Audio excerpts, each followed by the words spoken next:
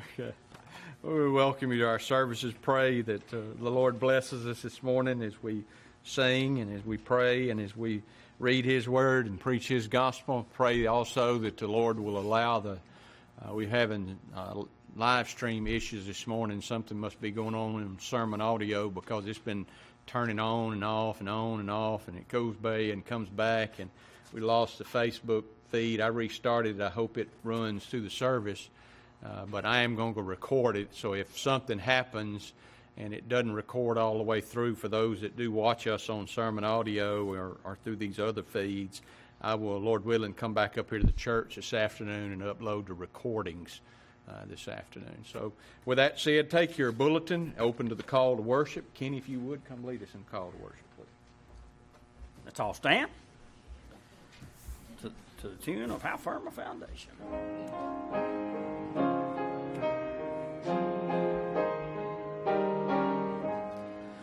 A refuge for sinners the gospel makes known.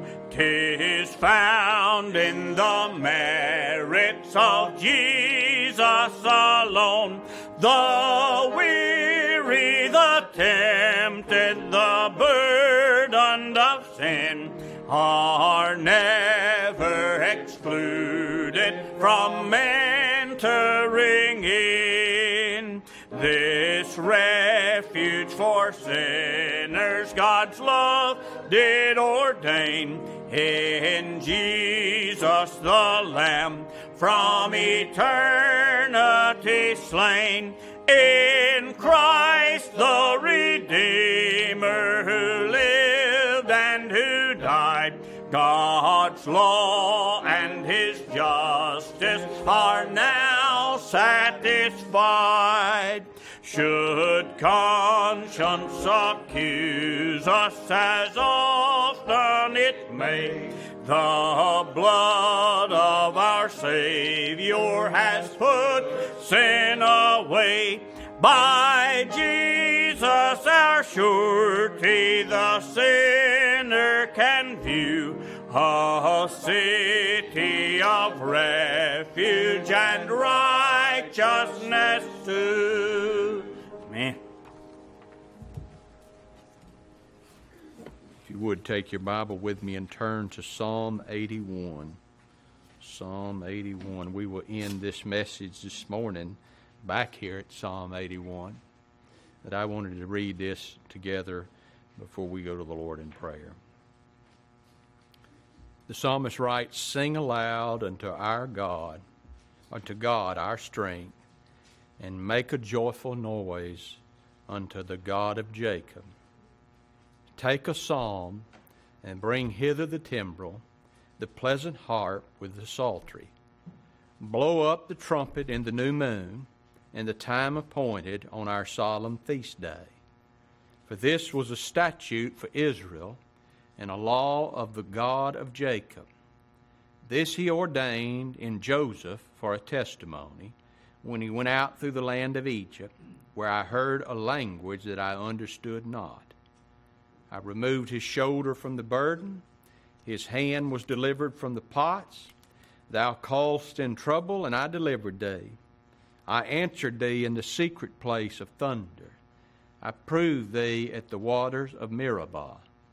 Hear, O my people, and I will testify unto thee. O Israel, if thou wilt hearken unto me. There shall no strange God be in thee, neither shalt thou worship any strange God." Now pay attention to verse 10. "I am the Lord thy God, which brought thee out of the land of Egypt." And I tell you, He brought us out of the spiritual Egypt, did He not? We were in bondage just like Israel as a nation was. Brought them out of physical bondage. Listen, He sent them to a land that flowed with milk and honey. For you and me who's been delivered out of spiritual Egypt, spiritual bondage, He says to us, open thy mouth wide, and I'll fill it. With what? Blessed be the God and Father of our Lord Jesus Christ, who hath blessed us with all spiritual blessings in heavenly places in Christ Jesus. Doesn't mean our bank account's going to be full. Doesn't mean we're always going to have good health. Doesn't mean we're always going to have friends and be loved of others. He fills us with himself, does he not? With comfort, security, and peace. But my people would not hearken, verse 11 says, unto my voice, and Israel would none of me. So I gave them up into their own heart's lusts. They walked in their own counsels. Oh, that my people had hearkened unto me, and Israel had walked in my ways. I should soon have subdued their enemies, and turned my hand against their adversaries. The haters of the Lord should have submitted themselves unto him, but their time should have endured forever. He should have fed them also with the finest of the wheat, and with honey out of the rock should I have satisfied thee. May the Lord bless the reading of his word. Bless us this morning as we sing and as we pray and as we preach his gospel. All more, would you lead us in open prayer, please? God, how we do thank you for your grace and for your mercy. We thank you that it endures forever. We thank you for the peace that we have with you through Christ Jesus. We thank you for the righteousness that we have through his righteousness. We thank you for the reconciliation that you made through the work and accomplishment of the Lord Jesus Christ. Lord, I pray that everything said, spoken, sung here today will bring glory and honor to you as a just God and a Savior. In Christ's name we pray, amen. All right, page 127. Page 127. Hallelujah. What a Savior.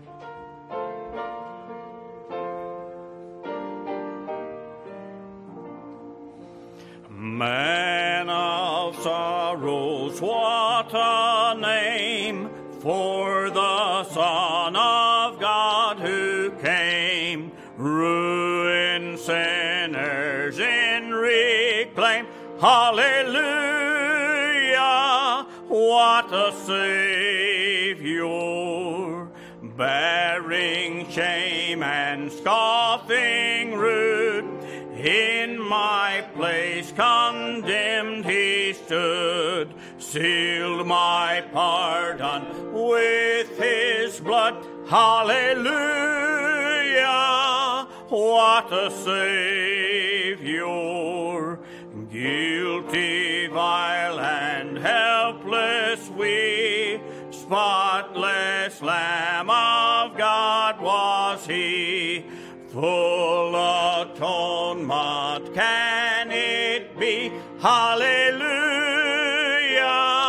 what a Savior. Lifted up was he to die. It is finished was his cry. Now in heaven exalted high. Hallelujah, what a Savior. When he comes, our glorious King, all his ransom home to bring, then anew this song we'll sing. Hallelujah, what a Savior.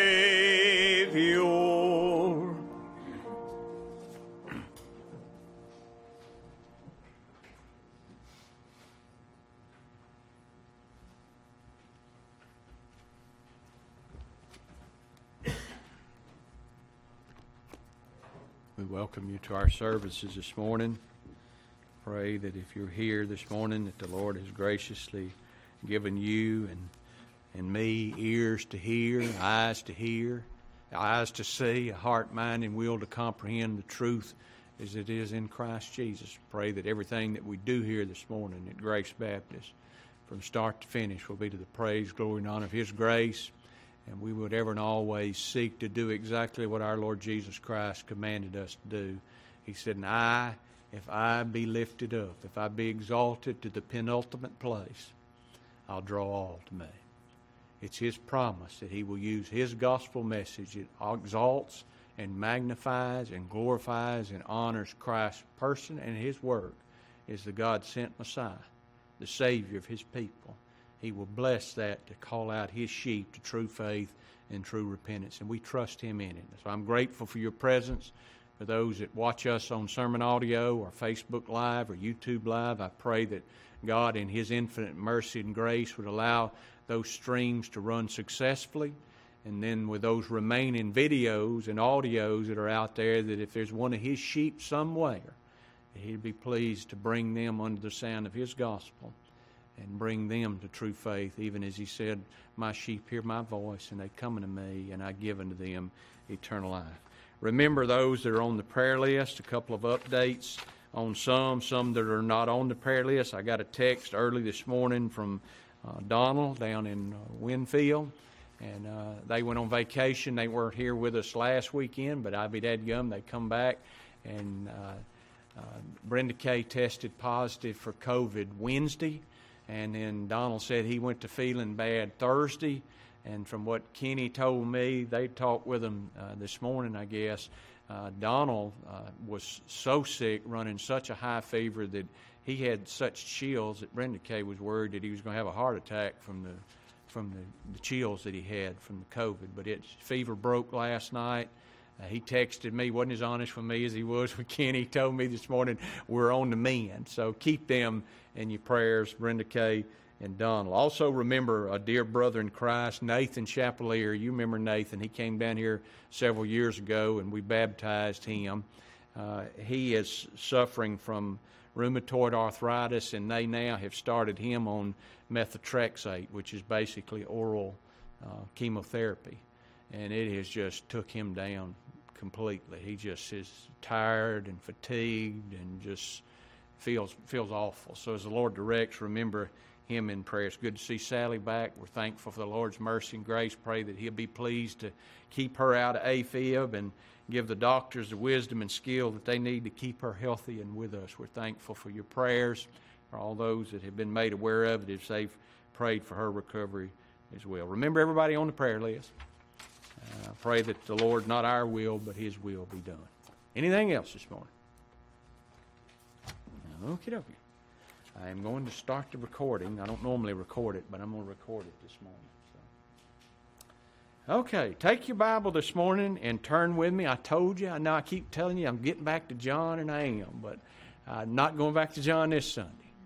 Turn with me to Philippians chapter 3. Philippians chapter 3. I read a devotional by one of my favorite authors this week, Pastor Robert Hawker, from back in the late 1700s, early 1800s, I think is the time frame on him. And it was on this particular passage of Scripture. And I just could not get it out of my mind. I've entitled this message, Laying Hold on Christ. Laying hold on Christ. People say, oh, Lord, our preacher has become a free will preacher. And you know better than that. You know better than that. But we're going to see. I hope the Lord allows us all to see the things that I have looked at this week. I pray that this will preach the way that it wrote, and pray that you'll, for this short amount of time that I'm standing up in front of you, that you will take your mind and your eyes off of me, and let's just listen to the Word of God this morning and see what He has to say to us through His Word. Because this passage, I can think of two passages that are misapplied and misunderstood and used in wrong ways by false religion. And one of them that comes to my mind, first of all, is 2 Corinthians chapter 5, verse 17. I'll quote it to you in just a minute, but I'm not going to quote it to you right now. And just like 2 Corinthians chapter 5, verse 17, most well-intentioned, though delusional religious people rip these words that we're going to look at this morning, they rip them out of their proper context as the Apostle Paul wrote them to these Philippian believers. And they seek to use words like we're going to look at this morning. Words like Paul wrote to those at Corinth. They seek to use those words to exhort their hearers, those people that are sitting under. There might be some preaching on 2 Corinthians 5:17 this morning. The one you need to emphasize is the whole section there, 2 Corinthians chapter 5, verse 17 through 21. Don't just lift 17 out. But they'll use this passage that we're going to look at this morning, trying to encourage people to more perfect obedience, greater heights of personal obedience, and what they consider good works, while at the same time, you know what they'll do? They'll threaten people, and that's what they do. They threaten people with eternal doom if they don't comply. Maybe you're sitting there thinking, well, Pastor, you're reading too much into their motives. You can't know their hearts. Well, am I really? See, here's the thing. I thought about this a long time before I wrote it down. I have a unique perspective. Literally a bird's eye view. You hear me? A bird's eye view of their motives and of their intentions when they lift these passages out of context and use them inappropriately. You say, well, how can you know that? Because here's the thing. I too had the same motives and had the same intentions, driving every single solitary thing that I believed and taught when I was a false preacher. But don't tell me I don't know, because I know. Cause I would, by God's grace, formerly I was a blasphemer, just like Paul was. And I blasphemed the glorious name of my Lord by taking things that were intended for the comfort and encouragement of His people and applying them in a wrong way, trying to coerce lost people to do something they can't do anyhow. You cannot come to Him that you might have life. Isn't that what He said? You will not come to me that you might have life. No man can come to me except the Father which has sent me do what? Draw him. So why am I going to try to beat you to come? All I can do is tell you the truth. See? And here's the thing. Brethren, my heart's desire, this is me, before the Lord revealed Himself to, brethren, my heart's desire and prayer to God for Israel is that they might be saved. For I bear them record, they have a zeal for God. And Pam can testify, I had a zeal for God. And that are not according to knowledge. For they being ignorant of the only thing that saves, they being ignorant of the righteousness of God, going about to establish their own righteousness. I tell you what, that's what 99% of religion's doing today. You say, I don't like those figures. I'm telling you, 99% of what's going on today in churches across this globe, they are seeking to encourage sinners to produce a righteousness. To get right or get left. To straighten out your life and give their hearts to Jesus. So that He can in turn, if they'll hold out to the end and do everything that religion places on them, they'll ultimately make it into pearly gates, and St. Peter will tell them, come on in. Being ignorant of the righteousness of God and going about to establish their own righteousness. Why do they do that? They have not submitted themselves unto the righteousness of God. They hadn't bowed to the only righteousness there is. Folks, listen, outside of Christ, no righteousness. You take what you consider the most moral, upright, kind, compassionate, long-suffering, forgiving man or woman that in history or in time today. They can have all of it and none of it. Not righteous. Not. Nothing that you... Listen, this preaching, preached 35 years, it ain't righteousness. I thank God He's not entering into judgment with me based on the fact I've preached 35 years. It ain't coming up. I keep using bad English, but I can't help it. I don't know any other words to express it. The only thing that's coming up is Christ. Look, I'm robed in, clothed in, wrapped in the righteousness of Christ perfectly and completely and eternally. And nobody can take that from me. Tragically, I can still remember like it was yesterday, using Paul's words to those at Corinth to be like old Martin Luther would before the Lord revealed justification to him. He used to go up in the tower and take a cat of nine tails and whip himself over his bad thoughts, trying to get them out of him. And I used to take 2 Corinthians and I'd beat myself to death with it, and I would beat everybody else to death with it. Trying to get them to submit, trying to get myself to submit. What were you trying to submit to, preacher?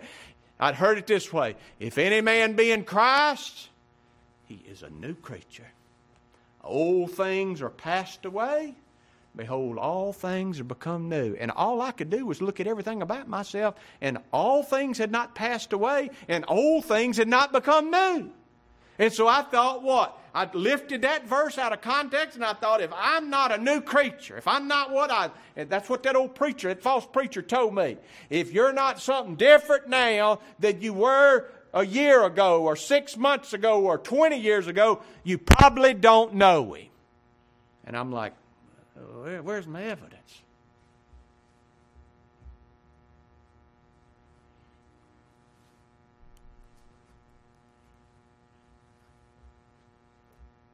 I tell you what, I'd encourage people that if they didn't do that, if they weren't trying to be a new creature, if they weren't trying to straighten out their life, they better examine themselves. Right? Make certain they're not a false professor. But Paul wrote this, and this is the verse that they use to try to accomplish it. This is our text for this morning.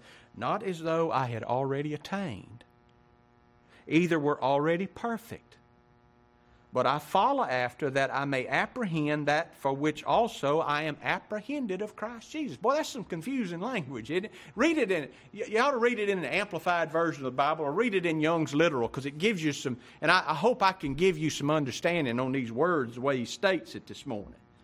Brethren, I count not myself to have apprehended. But this one thing I do, and see, that's where they get hung up on that apprehended. They say, see there, you can't know.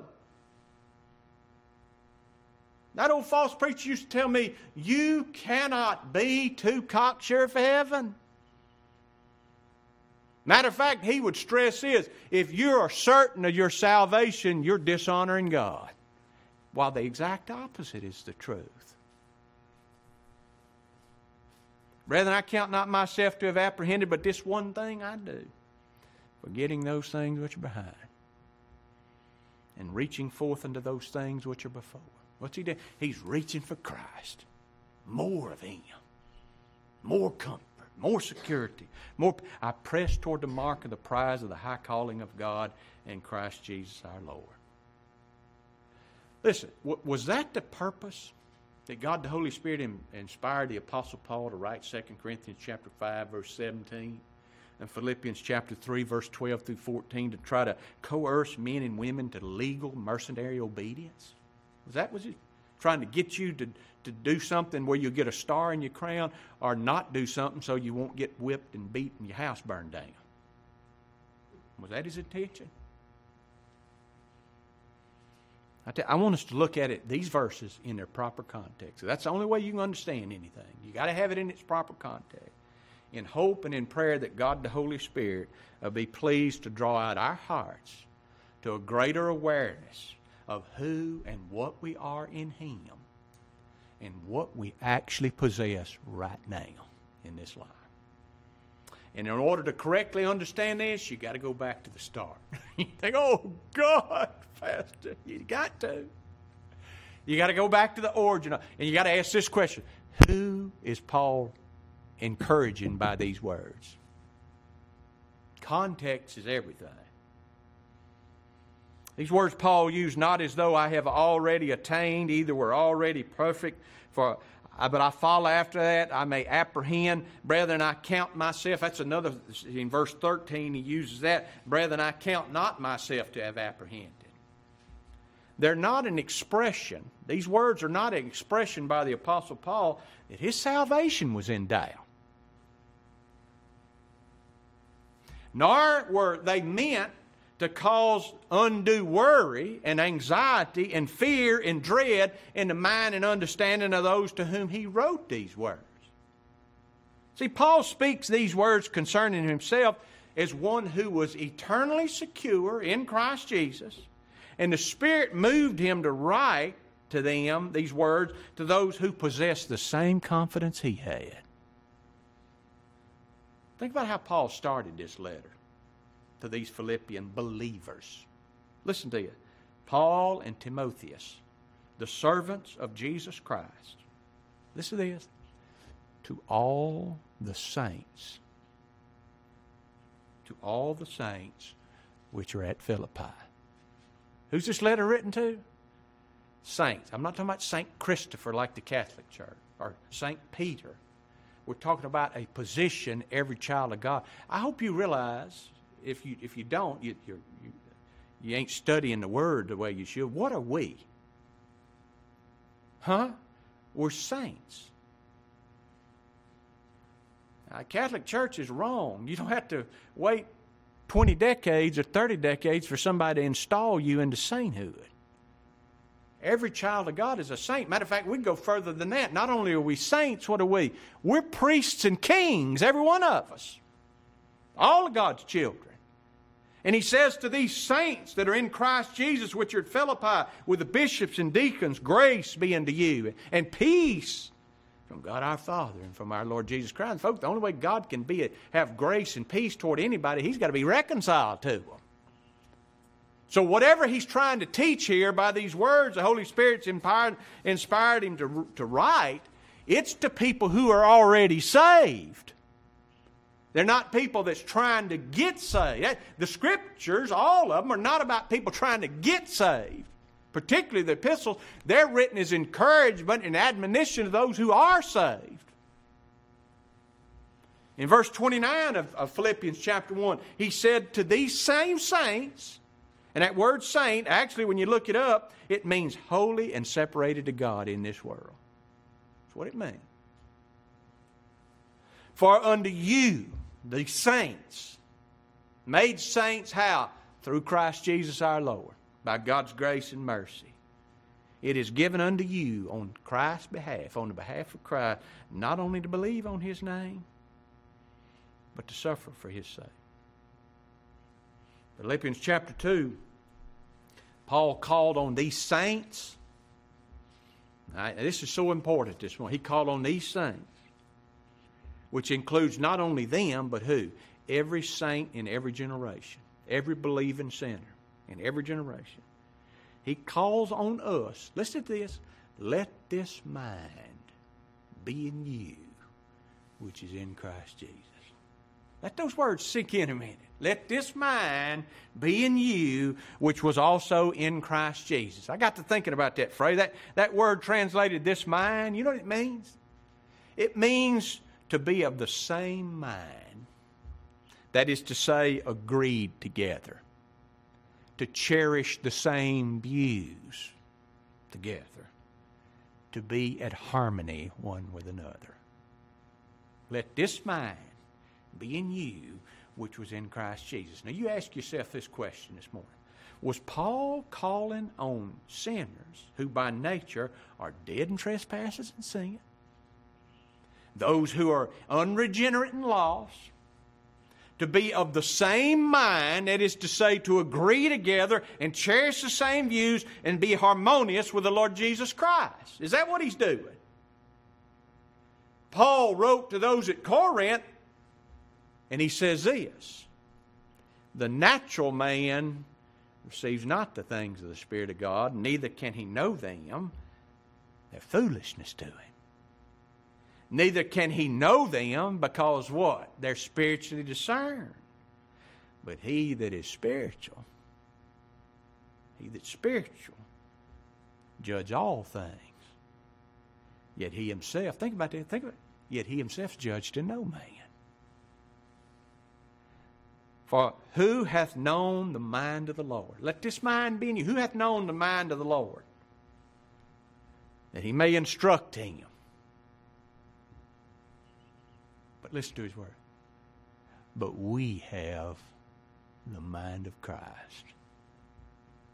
We're in harmony with Christ, are we not? We believe the only way our sins can be put away is how? Through Christ's obedience unto death, His bloody sacrifice, His righteousness imputed. You consider what He had said of Himself and all those redeemed. We, Philippians 3:3, the first part of this, we are the circumcision, which worship God in spirit, rejoice in Christ Jesus, and put no confidence in human flesh. I tell you what, whatever Paul's speaking of in our text is only what those who are justified and sanctified and sure to be glorified based on the accomplished work of the Lord Jesus Christ, know and understand to be their experience. Whatever He's talking about. And see, here's the thing. Before we can do anything by way of obedience that's acceptable to God, we're already justified, we're already sanctified, and we're already fully entitled to the whole inheritance of grace. Folks, I tell you, this is a life or death issue when it comes to salvation by grace alone, through Christ alone, by faith alone. Paul wrote this, and if it be by grace, then it's no more works. Otherwise, grace is no more grace. But if it be of works, then it is no more grace. Otherwise, work is no more work. God's elect are justified and saved based on a work they had no part in producing. They have no part in maintaining. A work done for them by their substitute and surety and substitute and redeemer and mediator and friend and Savior, the Lord Jesus Christ. Be it known, Paul wrote to those or spoke to those in Acts 13, verse 38, 39. This is I quote this verse every time we come together. Be it known unto you, therefore, men and brethren, that by this man is preached unto you. This is what I'm preaching to you this morning if you're a sinner. It's preached unto you what? The forgiveness of sins. Huh? Well, preacher, you don't know. I've tried. The forgiveness of sins.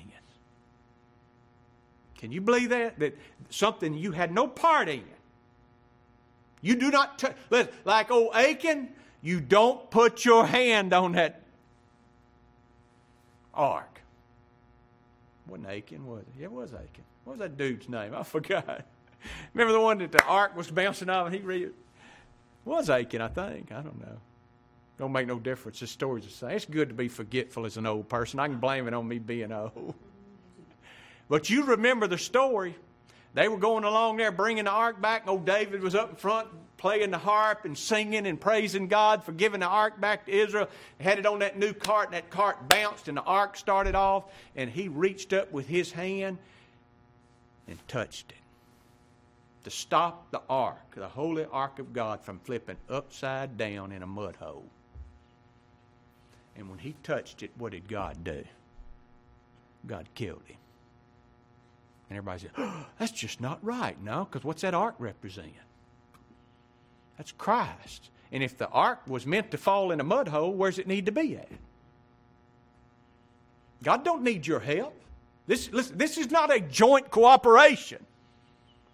This is not God is my co-pilot. It's not what we're talking about. You don't help in this matter of salvation. Ever. By Him. Through Him.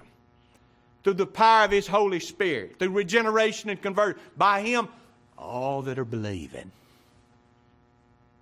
are justified. No, they don't get, because they believe, they don't get justified. It's all that believe. All that are believing. What do?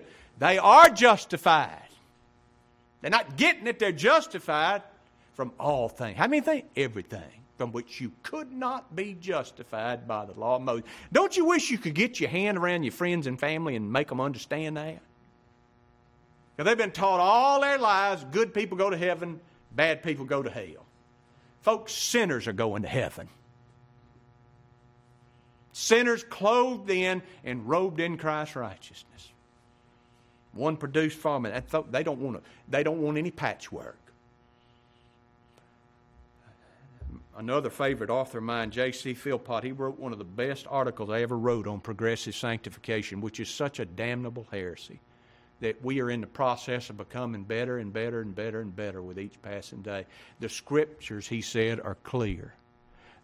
God is not in the business of mending or perfecting the flesh in this world.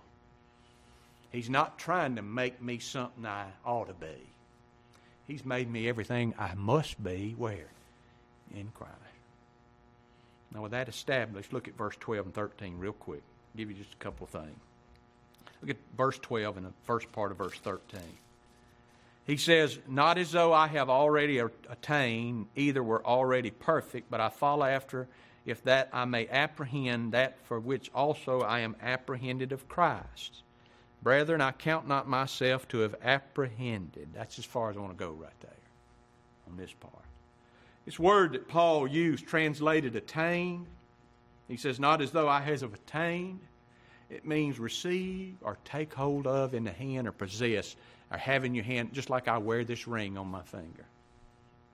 He says, I have not attained. I have not laid hold of and put on perfectly and completely what I have professed, what I have believed. Now listen, we know Paul had received a lot of things, had he not? By way of his union with the Lord Jesus Christ. This person met our Lord Jesus Christ on the road to Damascus after his death. Our Lord spoke directly and gave Paul his gospel. You believe that? Read the book of Galatians. Spent 3.5 years, just like the disciples spent 3.5 years with our Lord. Paul did too. Be an apostle, you got to get your gospel directly from the mouth of the Lord Jesus Christ. Our Lord taught him the gospel. All the particulars of it. He had been perfectly justified. We know he had because he told us in the book of Romans. We knew he had been perfectly sanctified. He had been set apart. This man had been set apart from the beginning by our God to be the apostle to the Gentiles. I'd say that's receiving something. That's an office. He was a blasphemer. Said, thank God that God showed mercy to me. Before I was a blasphemer, but I did it in unbelief. And by Paul's own words, you know what he said of himself? He said, I excelled every single solitary one of the apostles in graces and in gifts. But then he turned right around and he said, yet not I, but the grace of God. And I'll tell you what the truth of the matter is. Everybody makes Peter the greatest apostle. Paul was the one that God used the most, it seems to me.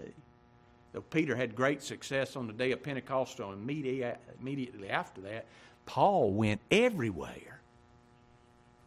Right? For many, many years after that. Yet Paul humbly states what he knew to be true in his own life in his present fleshly state. Not as though I have already attained. Either was already perfect. You know what that word perfect means? It means to carry through to completion. It means to accomplish. It means to finish. You getting any familiarity yet? It means to bring to an end. And folks, it's the same word our Lord Jesus Christ used on the cross, translated by 3 English words. It's the Greek word teleos, and it means it is finished. To those at Philippi, and to you and I, as we look at Paul's life, he exemplified what it means to be a child of God, didn't he? One redeemed by God's grace. Yet what did the Apostle Paul think of himself? How did he view his character and his conduct? Paul tells everybody that hears him in every generation what is the present reality in his life as a justified saint, and it's the present reality in every justified saint's life. What is it? For I know that in me, that is in my flesh. This is Apostle Paul. This ain't Richard Warmack. Dwells no good thing. For the will present with me. But how to perform that which is good, I find not. For the good that I would, I do not. You hear that? The good that I would, I do not. And the evil that I would not do. Exactly what I do. You know what? Paul's words in our text, they're an admission that his knowledge was imperfect. It just was. That his faith was at times lacking. Hear that? And his knowledge, this knowledge that he had of the imperfection that he had, not because of anything imperfect in what God does, because there's imperfection in you and me as we wrestle with this old flesh and blood that's still a major part of our lives as we're sons of Adam by birth, caused him and all God's elect to cry out what? Oh, wretched man that I am. Who shall deliver me from this body of death? Listen, I like being here, don't you? I really like being down here. And sometimes I wonder sometimes if I don't like it too much. Because this ain't my home. Yours either. But we seem to, all of us, including your parents, we seem to live like this is home. But I tell you what, I know, just like Paul knew, this flesh is exactly what it always was. Listen, flesh and blood shall not inherit the kingdom of God. It's just not going to happen. And by these words, Paul freely confesses and fully confesses that after every attainment that he had made in this life, and he had, he saw himself to be far short of what he longed to be. If you're ever satisfied with what you are, be dissatisfied. How do I know? Our Lord told us that. He said, so likewise, when you have done all these things, which are commanded you, say what? I am an unprofitable servant. I've only done that which was my duty. If we're born of God, we know and we understand Paul's experience. Because Paul's experience is my experience. Exactly the same. I was talking with a dear brother this week. The Lord brought us back together after a long time of not communicating with one another. And we talked about this for a long time. I actually talked for a whole hour driving home from Shreveport. When I was bringing Pam's car back over there, talked for one full hour. And toward the end of the conversation, we were talking about the reality of how we see ourselves. I've known the Lord now, better the Lord's known me for 35 years in this present time. And I told him this, and he admitted the same. Folks, I tell you what, after 35 years of knowing the Lord, or better the Lord knowing me, I see myself as more vile and more wicked and more damnable and more unworthy of His grace and mercy than I ever did when I first believed. And folks, I see sin in every single solitary thing that I do from the time I open my eyes in the morning to the time I close them at night. And I know that doesn't sound encouraging, but that's the reality. And the thing of it is, what does it do? Does it drive me to improve? No. What does it drive me to? It drives me back to Him, to His blood, to His righteousness. Right? So what did Paul do? If he can't, he hadn't attained, he hadn't arrived, oh wretched man that I am, what does he do? Or what are we to do? We just throw up our hands and quit? Well, I can't do anything good, so I give up. He says here, but I follow after that, that I may apprehend that for which also I am apprehended of Jesus Christ. Listen to it in the Young's Literal Translation. But I pursue. You hear this? I pursue. If also I may lay hold of that for which also I was laid hold of by the Lord Jesus Christ. Folks, when He set His love on us, He will never let us go. And Paul's saying, I am pursuing after the same kind of laying hold on Him that He laid hold on me. Do you see that? That was his desire. And that's our desire. That phrase translated, follow after, I follow after, it means to press on. And figuratively, here's the thing. It's of one who's in a race, and they run swiftly in the race to reach the goal. What's the goal? That I can be conformed to Christ's image by my works? No, what do we want? We want to be with Him. And I mean, that's what He said already, that I may know Him. The power of His resurrection. I love what old Robert Hawker wrote concerning Paul's words here. He said, observe the aim of the Apostle Paul. All his pursuits, all his desire was like an arrow shot at a mark to apprehend or lay hold on Christ, just as Christ had first laid hold on him. to grasp Jesus as the Lord Jesus Christ had held and did hold him. Happy desire, happy pursuit of blessed mark of grace. For let the Lord have given out to the soul ever so largely, there is more to give out. You hear that? Let Him give you everything He can give you spiritually. There's still infinitely more to give out, more to be received, more to be enjoyed. Think about that. And the Holy Ghost, who is leading a child of God outside of himself more and more to head him more and more to the enjoyment of the Lord Jesus Christ. That's where I want to be. How about you? Look at verse 13, second part of it in verse 14. Forgetting those things which are behind.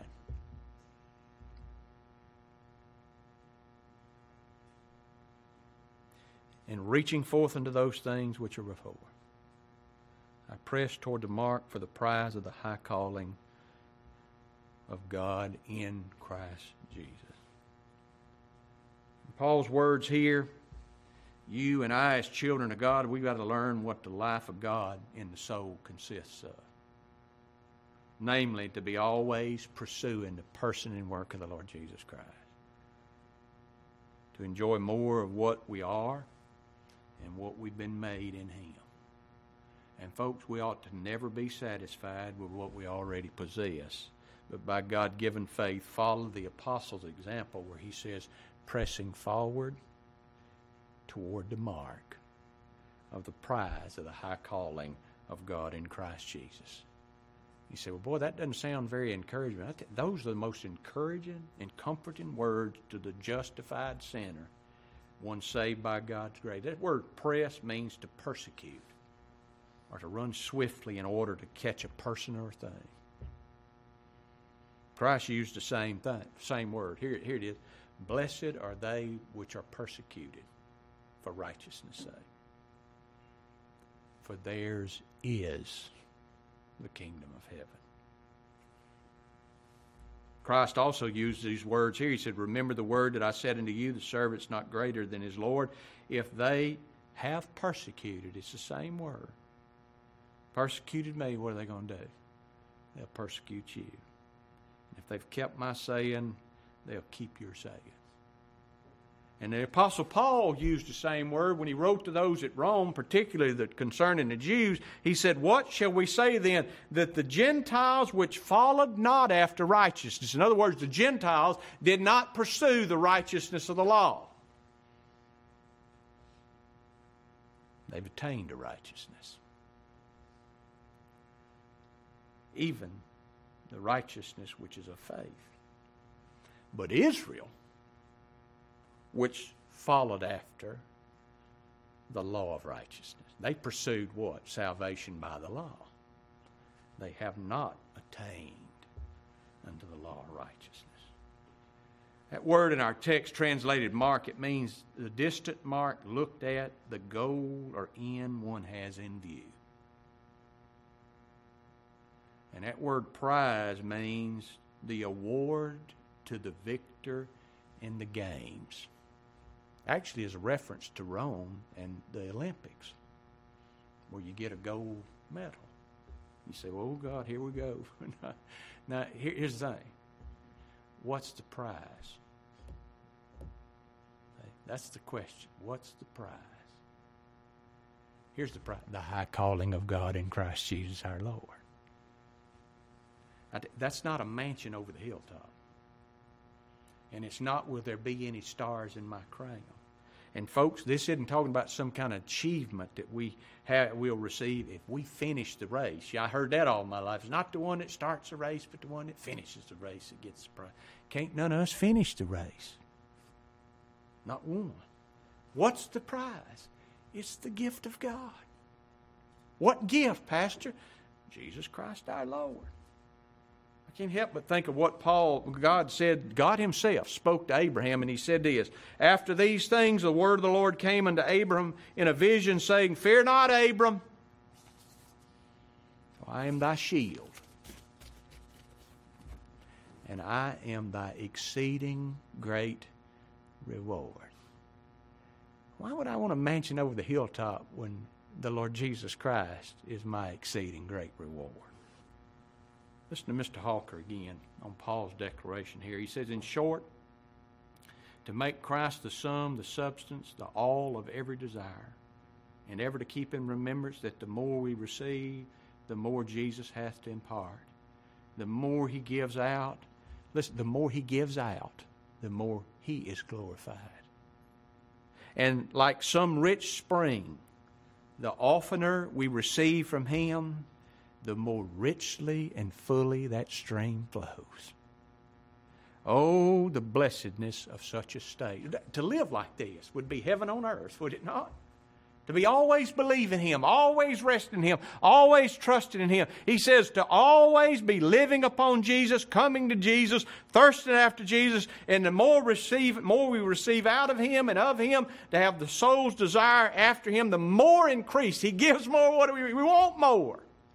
I want more comfort, don't you? I want more assurance. I want more certainty in this life. And that's why Paul exclaimed, Mr. Hawker said, not as though I have already attained, but all my longings are so to apprehend and hold fast Christ Jesus, as Christ Jesus hath laid hold on me and keeps me in his hands.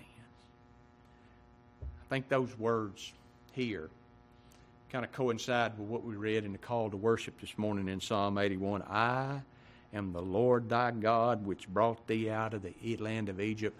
Open wide your mouth. And what will I do?